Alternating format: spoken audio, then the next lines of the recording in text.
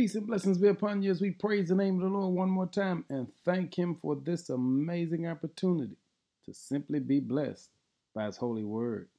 The word for the day is spiritual barrenness. John 15:8 says, "When you produce much fruit, you are truly my disciples. This brings great glory to my Father." The word barrenness simply means the state of not being able to produce. And when we search the scripture, God expects that all of us will produce and prosper as we fulfill the assignments that He's given us.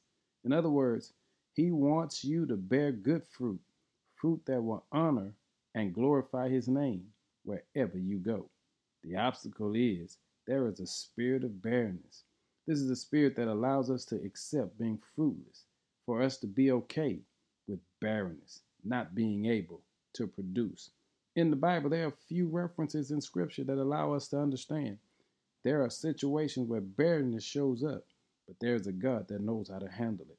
Sarah and Abraham had this when they had the faith to overcome their doubt. Even though Sarah failed to believe God, He never gave up on Sarah. He blessed her, removed the barrenness from her womb, and gave her a son.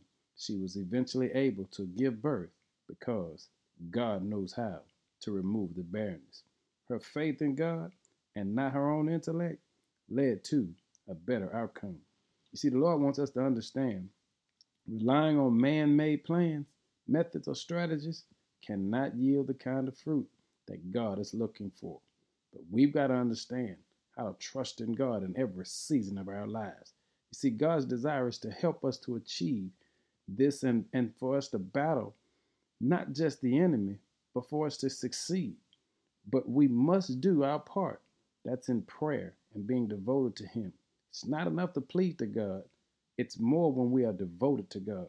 Ask yourself, how devoted are you to God in your current situation? Once we renew our faith in God, like Sarah did, and mind, body, and soul come in harmony with Him, we'll discover that God has already made a way out of no way. And this is why it's important for us to remember when we bear much fruit, I mean real fruit, that's when they see that we are disciples of God. Lord, today, release the grace that will cause us to surprise ourselves. Lend us the strength to pay attention to all of the details that you have given us along the way. Give us the energy to accomplish the minuscule. Remove the barrenness from our walk with you as we bring forth prosperous fruit to honor and glorify your name. Thank you for this privilege. In Jesus' name, amen.